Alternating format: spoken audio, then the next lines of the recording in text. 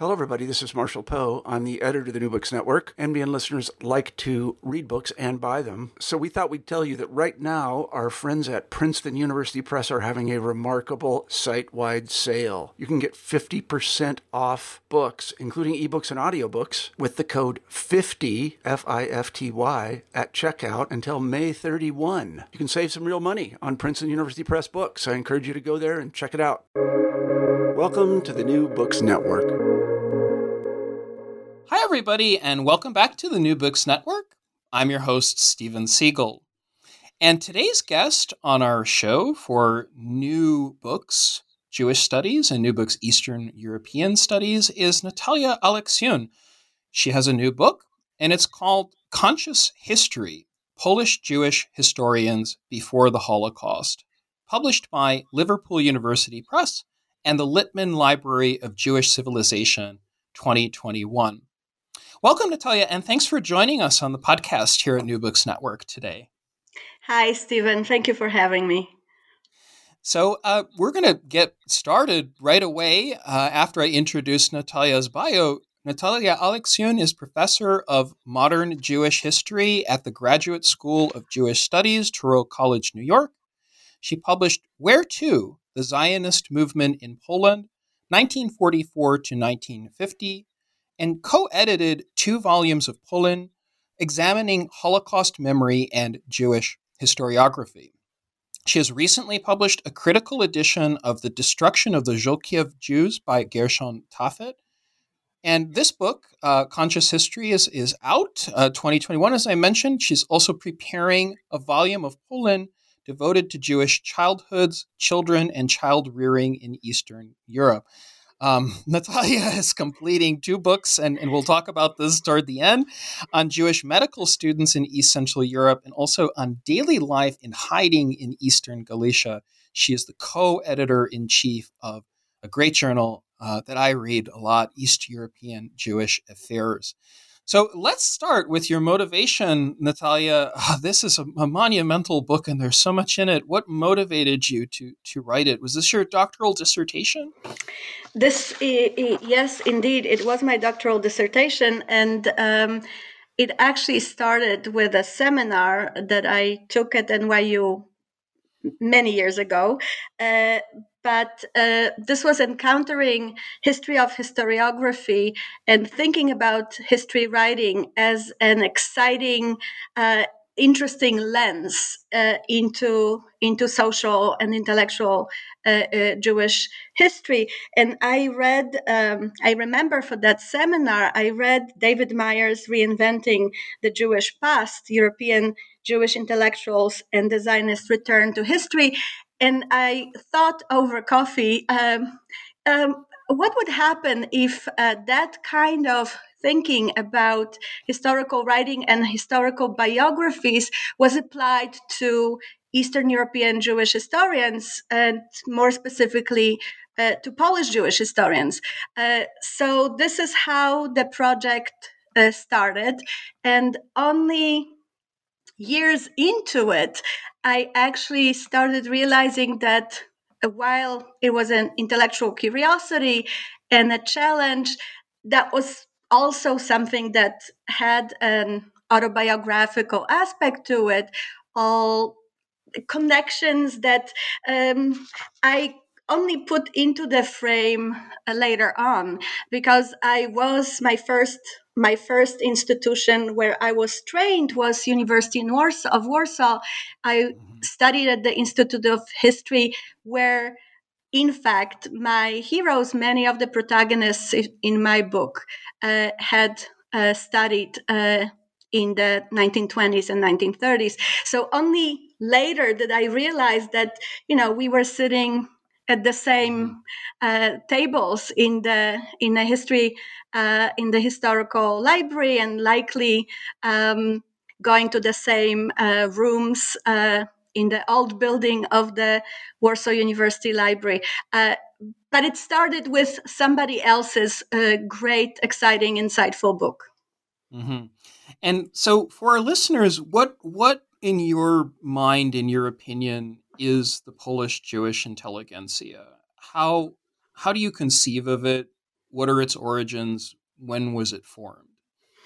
No, this is a great question. So, in a way, when we look at Polish Jewish intelligentsia in its early generation, when it emerges, it's at the same time closely connected or tied into the emergence of non-Jewish general Polish intelligentsia. It's the second half of the 19th century and the processes of urbanization and industrialization and modernization, and the increasing access to universities, although for Jews in some parts of partitioned Poland, and this is an important political context, both for the emergence of Polish intelligentsia and for the emergence of Polish Jewish intelligentsia, is that it's happening in the context of a vacuum in terms of a state, independent state.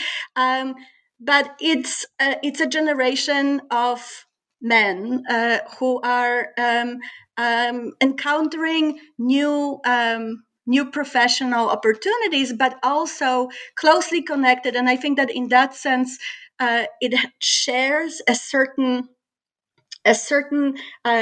mentality with Russian intelligentsia.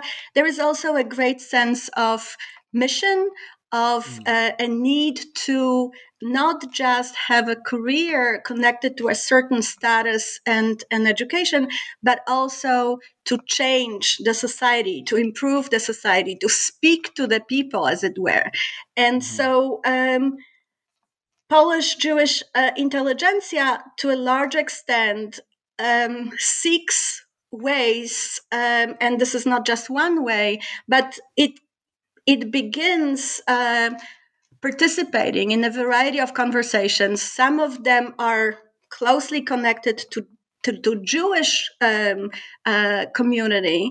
It's speaking to the Jewish community, about Jewish community, but it is also connected to broader Polish, Eastern European, and universal conversations about progress and education and rights and the role of the state. And historians are a part of it. So, in fact, much has been written about some parts of Polish Jewish intelligentsia, lawyers, physicians, but historians are a strange creature because they are mostly in the 19th century, second half of 19th century, they're actually trained as lawyers, and they do history as a side to their other professions. And so the book, and I know we'll talk about it later, but the book is particularly interested in the time and place where doing history becomes, in a way, a full-time intellectual job, as it were, and mission at the same time. Yeah, that really is another question for me about the development of the profession. So my next question for you is about a kind of canon, or I don't know if I would describe it as a canon exactly, but initially in the world of Polish Enlightenment projects and this very multifaceted romantic nationalism, there were a number of non-Jewish Polish historians who called for interest, right, in the so-called Jewish question, or kwestia żydowska, as it may have been called. Were you drawn to any specific historians, Polish Jewish or Polish non-Jewish historians, toward the end of the 18th century and early 19th century? What and why, why were you drawn to them, I guess is my question. I was. What I found interesting in that initial emerging discussion and the production of knowledge was, in fact, what you had just mentioned, that it was a subject that was considered extremely contemporary and important for Poland's future, and in that sense, for the Polish question, as as the conversation was happening in the last years of the Polish-Lithuanian Commonwealth and throughout the partitions years, but that in that conversations, both emerging Polish and Polish Jewish intelligentsia participated. And in some ways, what I found surprising, I think, is that in some of the writings of the Polish non-Jewish authors, the anti-Semitic tropes are not very veiled. The conversation about Jewish domination, the conversation about excess of autonomy that Jews had experienced, this whole trope of Polish hospitality that allegedly turned against Poland because Jews kind of extended and expanded beyond what really was right. But at the same time, I guess for the lack of historical writing, these writings were a point of reference for Jewish historians, both at the time and later. They were not really treated as problematic expressions of bias. They were, of course, criticized, but in a way, this was a conversation in which both Jewish and non-Jewish Poles, as it were, participated, and even those Jewish historians that represented, in a way, a second path of Jewish intelligentsia, not necessarily acculturated men of letters, but traditional Jews, often with traditional education and autodidacts in other ways. They were also referring to these Polish non-Jewish authors. So this kind of shared conversation about the past with all the flaws and all the shortcomings, I thought that was interesting for the emerging body of literature, but also tropes and questions. Yeah. I mean, I like that answer because I think often in the framing of privileges, legal rights, there's almost an obsession sometimes in multi-volume histories about the so-called excess of influence. But I don't want to put words in your mouth. I would actually like if you might introduce our listeners to some of the monumental history writers. You have Krauszar, for example, Historia Żyda w Polsce, Gumplowicz, I guess, Czacki. Who are these historians for those of our listeners who may not have spent time reading all of their volumes because they're huge. Well, I hope they catch up on this over the weekend. Exactly. We need to go to the university library and read. They will likely be dusted volumes. I think that Czacki, in some ways, maybe stands for a lot of interesting aspects of this literature, because he publishes his treatise on a Jewish question on Jews actually and Karaites in the first decade of the 19th century, and this is very much still in the context of May 3rd. 1791 constitution, the failed attempt of reforming the state ahead of the second and third partition. And so he, in a way, bridges between the Commonwealth, nobility,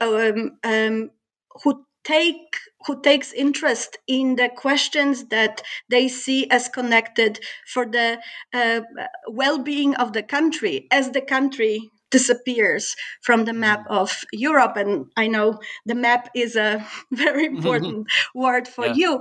And so the way that Czacki frames his treaty precisely touching on some of these moments that you and I mentioned, which is Jewish autonomy. Recognizing or stressing that Jews in the Polish-Lithuanian Commonwealth enjoyed this a unique level of autonomy that. They had played an important role in the economy of the state. And there is an element of implied criticism that certain aspects of this relationship between the state and the Jews and non-Jewish neighbors, for lack of better word, since it's not yet really fully a civic discourse, but that Jews and non-Jews, Gentiles living together, that some elements of this relationship need to be changed so that the country can do better in terms of administration and finances and taxation.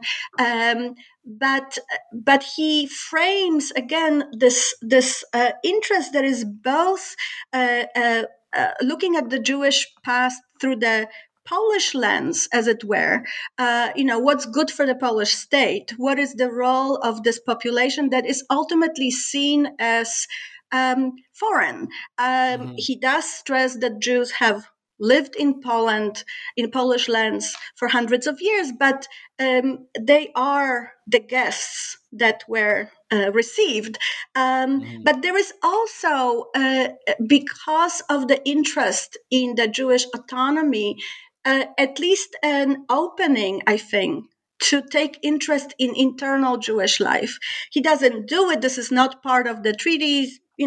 This is not why he sets out to write it. It's really a piece of work that is supposed to help statesmen in designing the best way of reforming state institutions. But he makes a gesture at the interesting curiosity about internal Jewish institutions. And so I found this little book. It's not a big read. It's really short. It's a booklet. Very, very fascinating to what extent his mode of thinking had this long shadow and influence that had far exceeded the political context in which he was writing. Now, in all this 19th century writing, I think I was also quite interested in Alexander Kraushar, whom you mentioned, and he takes on interest in Polish Jewish Gentile relations, in legal status. But he is far more invested in going beyond the prescriptive ideas for how things, knowing history, should be used in designing the better future. Right. It's much more, I think, looking at the past for past's sake, although there is, of course, a sense that history is always in the service of, in some ways, bringing understanding, making the conversation between people living together on the same soil, as it were. It's often repeated in this literature how they could and should know one another better. But it's more autonomous in a way, as a way of historicizing. Natalia, I'm really interested in how you describe in the 19th century, especially in the last decades, the development of schools of thought and the inclusion of research, in Hebrew and Yiddish, especially the interpretation and incorporation of documents. I wonder if you might describe for us the development of schools of thought. I wonder if that's a fair term, but not just like at Jagiellonian University or in Warsaw, but there's people like Ashkenazi who mentor and shepherd, as you put it, almost an entire generation of Polish or Polonized Jewish intelligentsia. How do you see that landscape of academic professional history, professional Polish Jewish history developing? Is it one person? Is it a group of people? Is it a communal project where people are gathering the sources? How do you I would understand? say, thank you. This is a great question, actually. I would say all of the above, but also you mentioning Ashkenazi or Ashkenazi, Shimon Ashkenazi. It allows me to make a geographic remark in placing this the story of writing, but it's happening in a very concrete space of borders that are a result of partitions. And while Krauschar and Czacki and Smolensky and others that we didn't mention earlier are all scholars writing in Warsaw. And in fact, this is the time when the first attempt at local history of Jewish community in Warsaw is made. But Ashkenazi makes quite physically, quite literally, a journey from Congress Poland to Galicia, to Lviv today, Lemberg, at the time, from the point of view of the from Vienna, and I think that this is an important aspect of this tale, which is that the schools, to some extent, are related to the place of intelligentsia in the context of various partitions, and so Right. there is a particular way of writing Polish history and Polish Jewish history in Warsaw, which is to some extent conditioned by the Imperial Russian project, and is in conversation, or rather an attempt to create a voice vis-a-vis the Imperial Russian project. And then the story in Galicia has a very different conditioning, let alone the fact that from the second half of 19th century, the universities, the Jagiellonian University that you mentioned and the university in Lviv, are Polonized, something that is not quite the reality for aspiring intelligentsia in Congress Poland. So when Ashkenazi moves from Congress Poland to Lviv, he creates or contributes or becomes a backbone of a school that, in a way, is centered on the Polish patriotic Polish discourse, romantic Polish discourse, and he is very much the historian of the 19th century. And I must say, as someone who grew up reading historical books in Poland, he was such an amazing writer of the 19th century romantic Polish history that I think that his books still have the power to inspire. His biography of Prince Poniatowski. So in a way, there is a geographic component, and then there is, of course, the component of the audience. There is a component of positioning of Polish Jewish and Polish historiographies in relationship to one another. And what is unique, I think, for Galicia, especially at the end of 19th century, towards the end of 19th century, is that there is a number of Polish scholars, Polish scholars, who are supportive of the development of Polish Jewish historiography, with an understanding that this is something that Polish historiography needs. And that is different from, let's say, what I mentioned earlier. People like Aleksander Maciejowski and Czacki himself, these Polish historians are not themselves interested in writing about the past of Polish Jews, but they want that history to be written. And they want that history to be written by scholars who can access Jewish sources. Exactly. And you mentioned sources, I think, in one of the previous comments. What do you need to read to reconstruct the past? And while we might have many answers to this question now, but methodological ideas about it are quite well formulated. We're talking about a time when it's all very fluid. So the fact that leading Polish historians at the Jagiellonian University, at the Lwów University, people who are heads of major archives, are encouraging young Jews coming into university to study history, to take on Jewish topics as part of Polish historiography.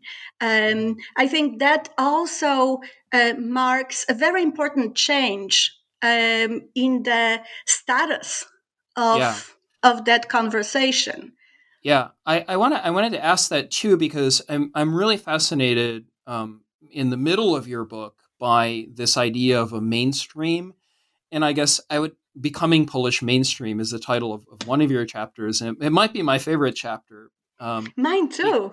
Because I honestly, I mean this, because I feel like there's this major shift that happens with the formation of the Second Polish Republic. I wonder if you could talk about that. I think maybe, they are men, mostly, maybe even all men, but they have very interesting careers, which are somewhat traditional. I mean, some of them are still, involved, I guess, in the places from which they come, even when they leave Lwów or leave Galicia.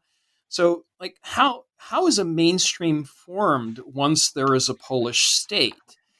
And I guess these are university-trained historians ultimately who go full-fledged into the profession. But Precisely. What are their lives?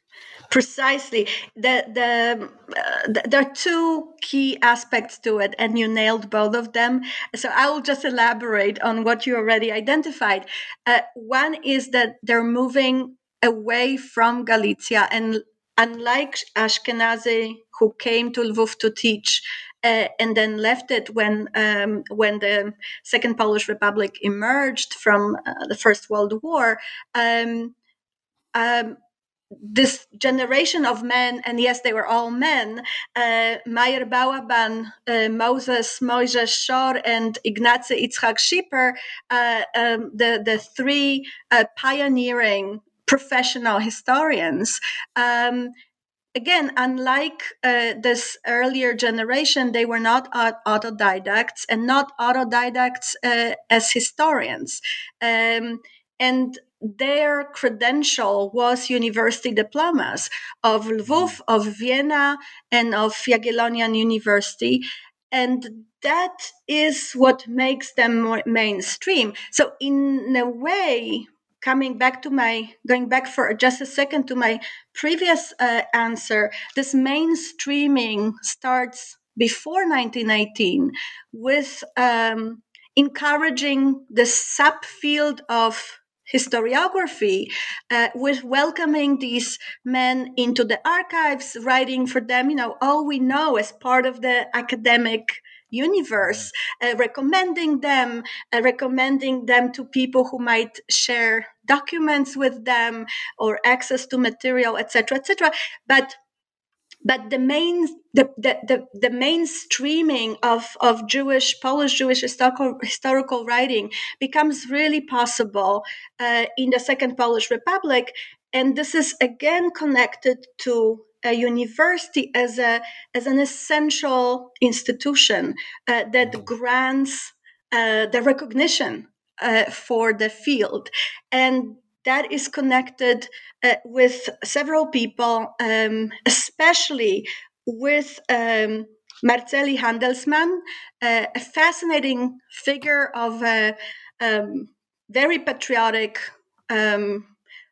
Polish Jewish intellectual who thought of himself primarily as a Pole, who was instrumental in building Warsaw University during the German occupation from 1915 on, and who had a very bold vision of bringing to this new Department of Humanities a variety of historians to build Warsaw University. Now this is a capital, right? This is not just a town in the somewhere on the outskirts of the empire, but building this essential site for training Polish historians. And so he encourages people to study and to study all kinds of histories, among these history of Polish Jews. So one of the people that were very closely connected with him, and of whom I'm sure all of our listeners would know, is Emanuel Ringelblum, the future organizer of Onek Shabbat of Warsaw Ghetto Archive. And then Handelsman does an even bolder thing, which is to invite that's my next question. Who and why get invited? So he invites, and I think that it's fascinating that it's not just Jewish history. He invites Meyer Bauerban in 1927 to teach. This is a state university. It doesn't have the system of chairs, but Bauerban is specifically brought to teach Jewish history, and he does teach Polish Jewish history for the most part. But Handelsman invites also Miron Korduba to teach Ukrainian history. So this is, in a way, this inclusive vision of the Polish past, which is not just the past of ethnic Poles, not just a past of Catholic Poles, but it's a past of all kinds of inhabitants of the Polish-Lithuanian Commonwealth and then partitioned Polish lands. And so Bauerban finds himself in Warsaw first to teach at the newly formed high school for traditional Jews who pursue traditional education and train as rabbi, but they also receive secular training as part of it. And he's responsible for their secular training. And there are fascinating stories about the clashing of his worldview with more Orthodox members of the faculty. Moshe Shor, who sometime during the First World War becomes more of a scholar of Semitic languages than a scholar of Polish Jewish history, comes to Warsaw to teach in the Department of Orientalist Studies. And Ignacy Yitzhak Schipper comes to Warsaw as part of his political career, and this is this geographic, spatial, political aspect of the story. While Galicia was a welcoming site of conversation about Jewish and Polish Jewish past, and Sam Castle and Rachel Manekin wrote about it in their own work. Now in the new state, it is Warsaw that really offers the opportunity. Right. I guess I'm curious, I know you've written about this elsewhere, Natalia, about professionalization and the extent to which it's inclusive and open, and also, how many women are taking part in this and being trained. I so wanted to mention women. Could you talk about Bauerban and, his, I remember the story of the Festschrift, but it's also the seminars that he had at the Institute of Jewish Studies at Warsaw University. You have this marvelous part about Clara Minksberg, I think was her name, yes. and the oral interview. So, tell us, are these institutes actually welcoming women's history and women's studies? Is it what is it? what was life like in those seminars in Warsaw, but also YIVO and YIVO Institute in Vilna. Do you think that they were inclusive, and I how think did they that work? were inclusive. I'm not entirely sure that they were consciously inclusive, going out of their way to encourage women. But just like you mentioned before, that generation in early 20th century Galicia are all men. And then when we look at the young historians that come to play a role in this mainstream 1920s and 1930s Second Polish Republic historical profession, roughly 1/3 of Bałaban's students are women. These are women who receive an MA or a doctoral degree in history, writing on Jewish topics. And what I know, in some ways, the nature of researching the some aspects of social life of Polish Jews before the Holocaust is limited by the kinds of documents that survived, especially the kinds of personal narratives. Letters, yeah, memoirs, letters. I would love to have come across exchanges of letters of former students Yeah. of Meyer Balaban, but I was still able to find some traces in memoirs, in oral interviews, what you mentioned. So what I found fascinating about Balaban was the way that he was consciously drawing students in and consciously making the connection between them and their personal biographies. And this was also working well for his understanding of building the field, something that he shared with with Shore and Schipper, also Philip Friedman, who plays an important role in as a pioneer of Holocaust scholarship, but comes out of this milieu as well of Raphael Mahler, which is local histories. And so Balaban has this way of, and there are several accounts of it, how in the first seminars he would ask students where they come from and then tell stories about the history of Jewish community in these towns, and sometimes even pick names of the students and come up with anecdotes about famous Jews that bore the same last name. And I thought it was an interesting pedagogical tool to make them feel intimate in the context of the history of Polish Jewry.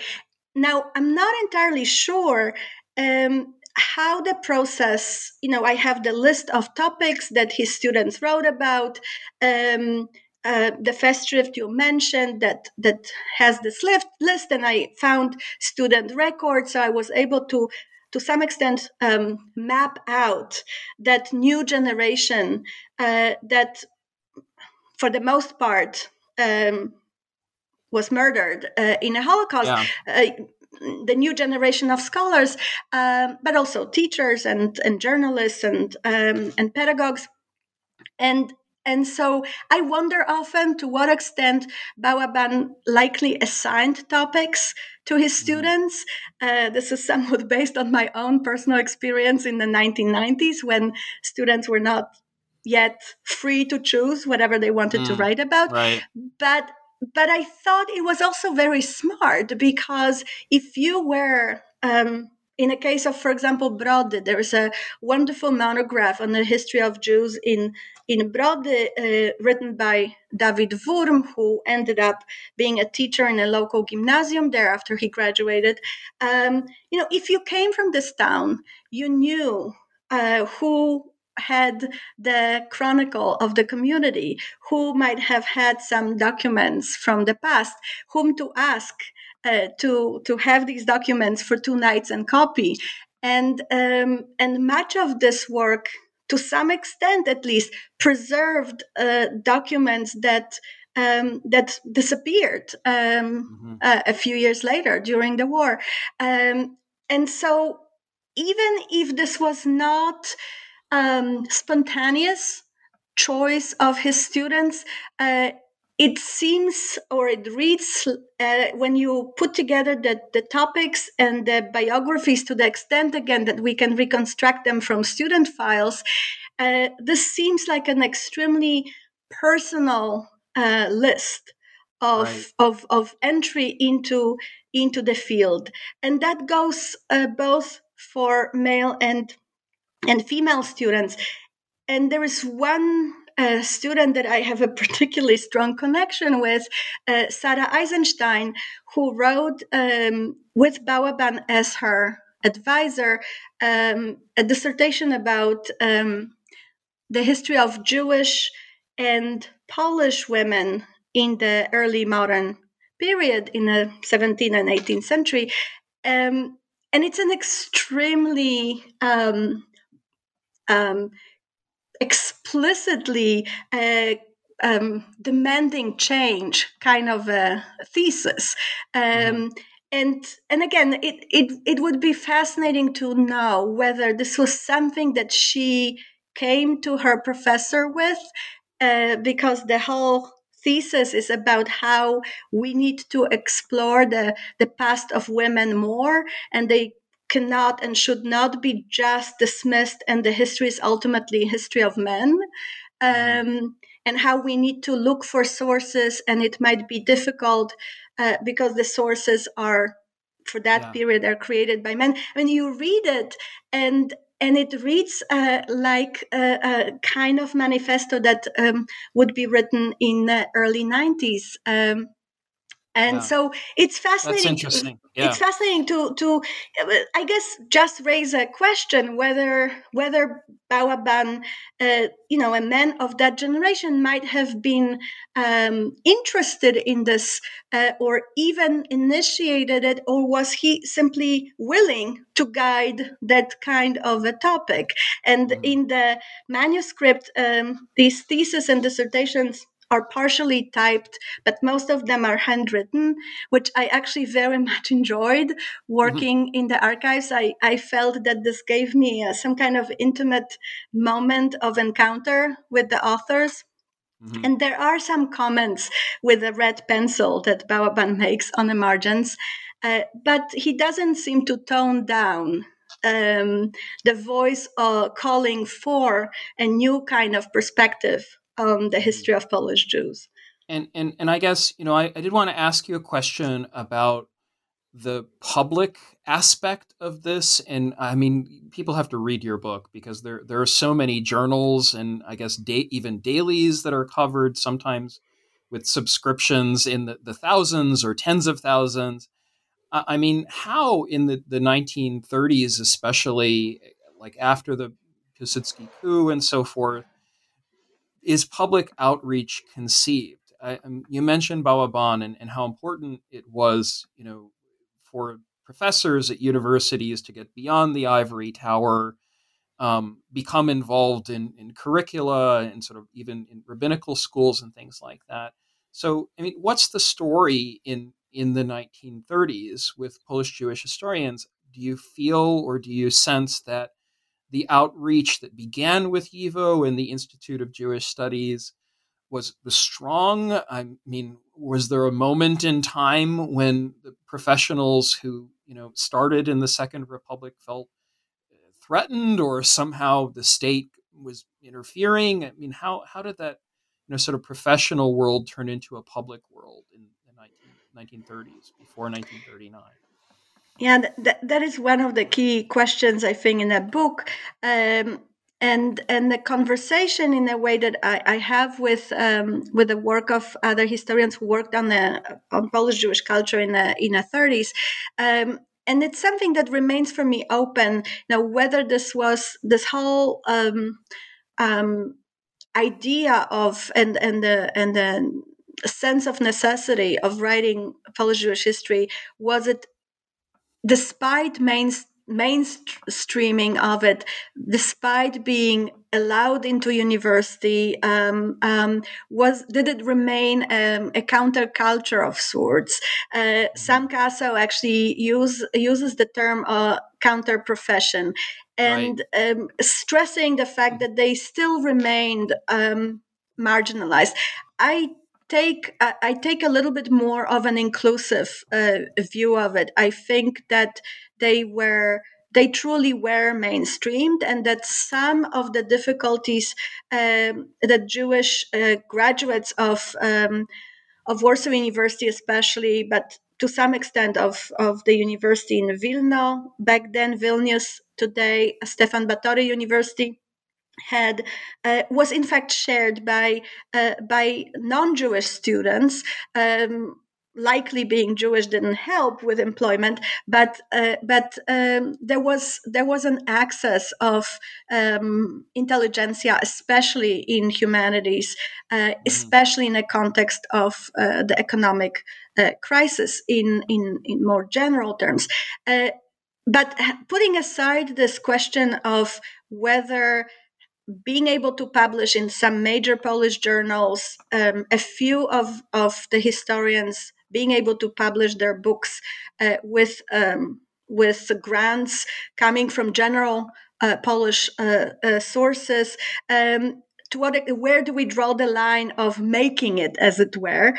Right. They clearly also see themselves as public intellectuals, and again, this is something that I find extremely relevant for the professional. For our professional life as historians today, and the fact that these are minority historians, what does it mean for minority historians to be public historians and to share their research with a variety of audiences, both Jewish and not Jewish? I don't want to say Polish, because Polish Republic is a Second Polish Republic is a multi-ethnic state. It's not just Poles and Jews. It's Ukrainians, Belarusians, Lithuanians, Germans, Czechs. So there is a whole range of audiences, and I think that they have, aside from lack of positions at universities and limited chances of employment, they have a genuine interest in speaking to the broader public. And you mentioned rabbis.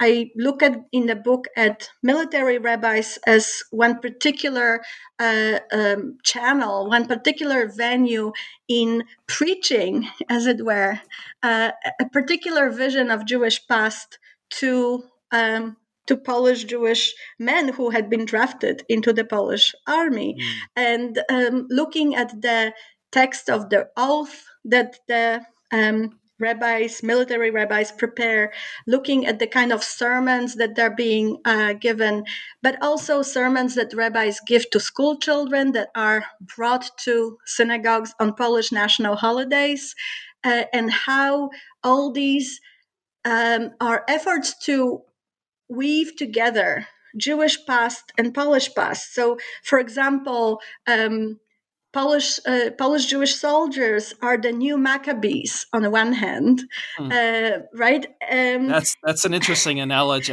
I never thought of it that way. Yeah. Well, it's explicitly stated in some of the texts, but at the same time, they follow, and maybe this is much more predictable. They follow the wonderful tradition of Berek Yoselevich, right? The beloved, patriotic, traditional Jew on a horse, fighting in a Polish insurrections against Russia. I mean, what can be better?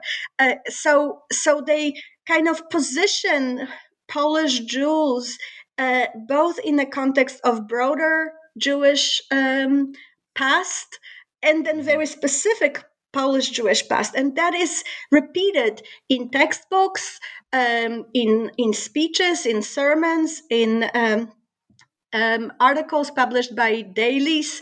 Now, the question that I have is the extent to which this actually convinced people. The extent to which it spoke to people, spoke to a Jewish audience, and I think it did. I think that what we see, during the Holocaust, if we look at the texts written by many Jews during the Holocaust, diaries, testimonies, they write about themselves as Polish Jews.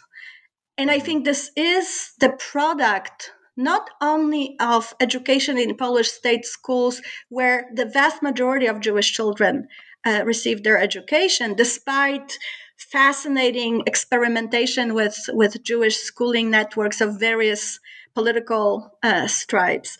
But it is also the work of this public history happening over 20 years. And the other question is, to what extent this discourse of Jews belonging in Poland, being at home in Poland, not being guests for 800 years, contributing, to what extent it convinces Polish audience, Polish non-Jewish audience.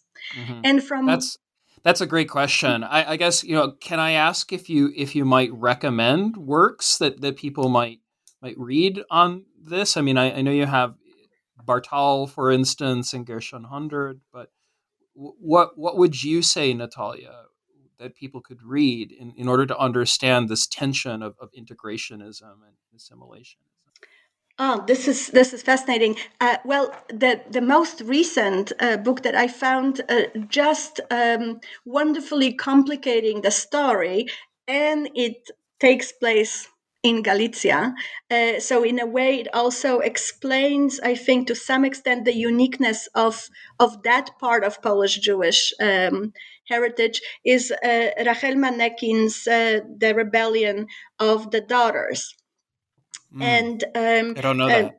It came out just now with Princeton University Press. The subtitle is Jewish Women Runaways in Habsburg Galicia.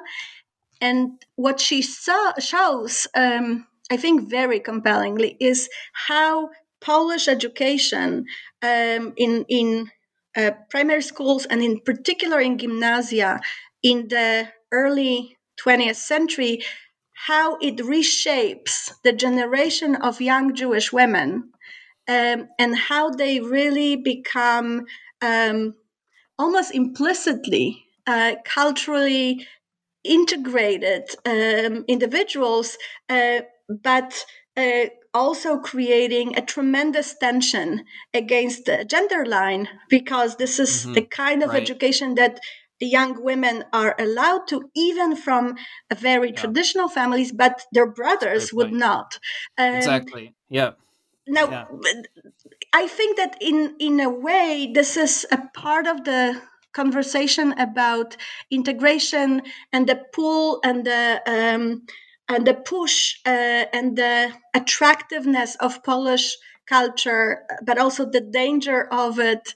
The danger of it, in a sense, also that the integration is not really happening as an experience of many of these women and men. But by focusing on women, I think Rachel's book does put a very interesting new angle. And there is Agnieszka Jagodzińska is sort of on the other geographic end, because she focuses on Warsaw, and she looks at the younger or older rather generation, is the a book of Agnieszka Jagodzińska, In Between, that looks at the kind of cultural changes happening in dress, in cultural interests among Warsaw, in particular Warsaw Jews. But yeah, highly recommended. And these, in a way, are sort of archaeology of the generation that my book focuses on, which are people that come of age and are already schooled in the post-World War I Second Polish Republic. Fabulous, Natalia. And really, we've covered so much ground and I could talk to you for hours. Likewise. But we've got about a minute and a half. Could you tell us about your current project or projects, With pleasure. what you're working on? Please. With pleasure. So I now am working on 2 book manuscripts, and they are very different in a way. One kind of I was led into it by David Wurm, whom I mentioned, a student of Bałaban who was teaching in Brody and was shot in the summer of 1941, very shortly after the entrance of attack of Germany against the Soviet Union.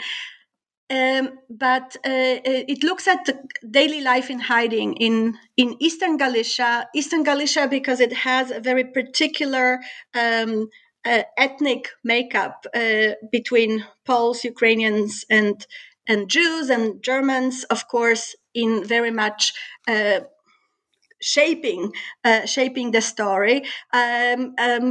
Omer Bartov did a fantastic job looking at Buchach, but I'm focusing on the time when people are seeking hiding places and all of Eastern Galicia, especially actually in rural contexts, and seeing very interesting continuities or effects of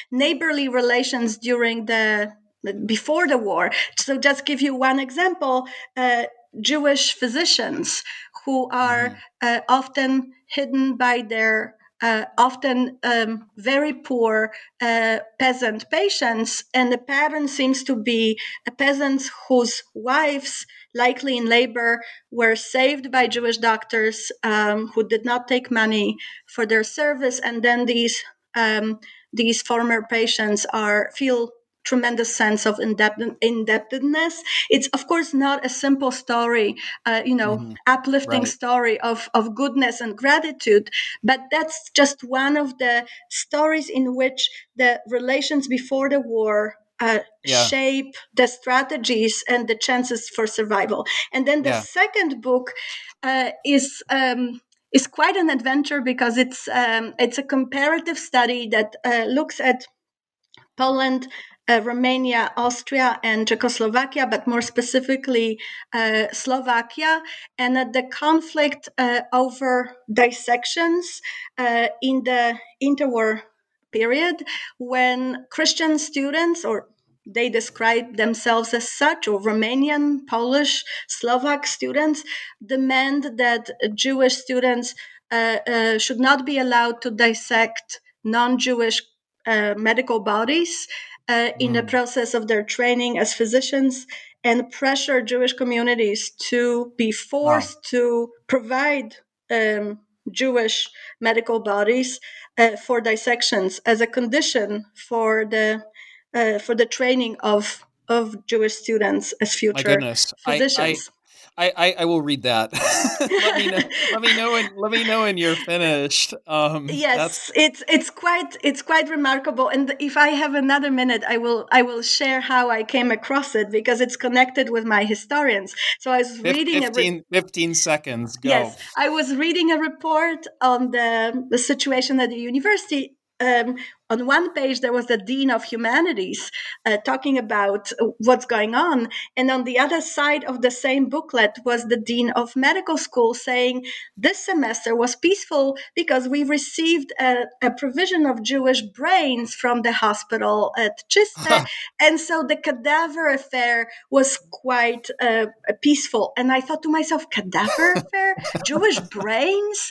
And that's how the book started. That's your teaser. That's your teaser for the book. Absolutely. Look, Natalia, thank you so much for taking the time to join us here on New Books Network. I'm Stephen Siegel. We've been speaking with Natalia Alexiun about her new book. It's called Conscious History, Polish Jewish Historians Before the Holocaust, published by Liverpool University Press and the Littman Library of Jewish Civilization, 2021. Gratulacja. Thank you, Natalia, for joining me. And I'm your host here, Stephen Siegel, on the New Books Network. Thanks for joining us. Until next time.